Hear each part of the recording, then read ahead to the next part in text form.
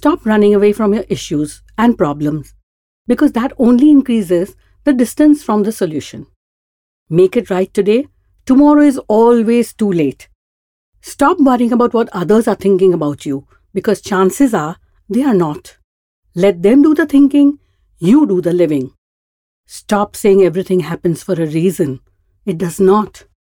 Every time you say that, you move away from making the best use of the time you have in your hand.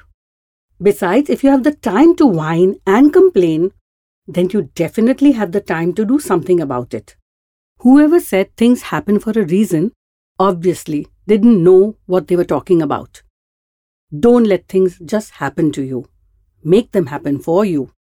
Besides, if wishes were horses, there would be none left for you to ride, because I'd own the entire stable, leaving nothing for you to ride on. Fly high like a bird does. It touches down to earth again and again to soar higher each time.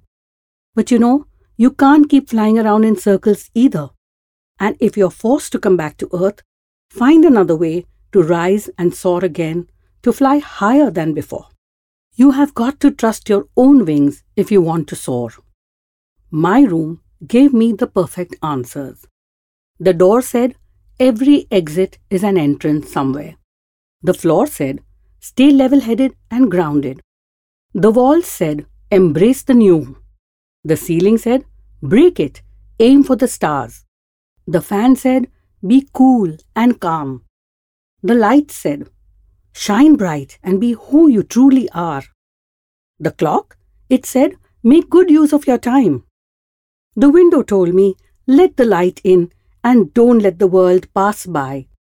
And the TV, it summed it up all. It said, stay current.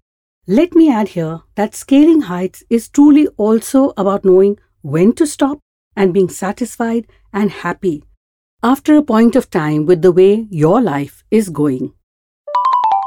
Find the real you, relook at life and rewire life in 1.5 minutes with me, Hira, every Monday. Namaste.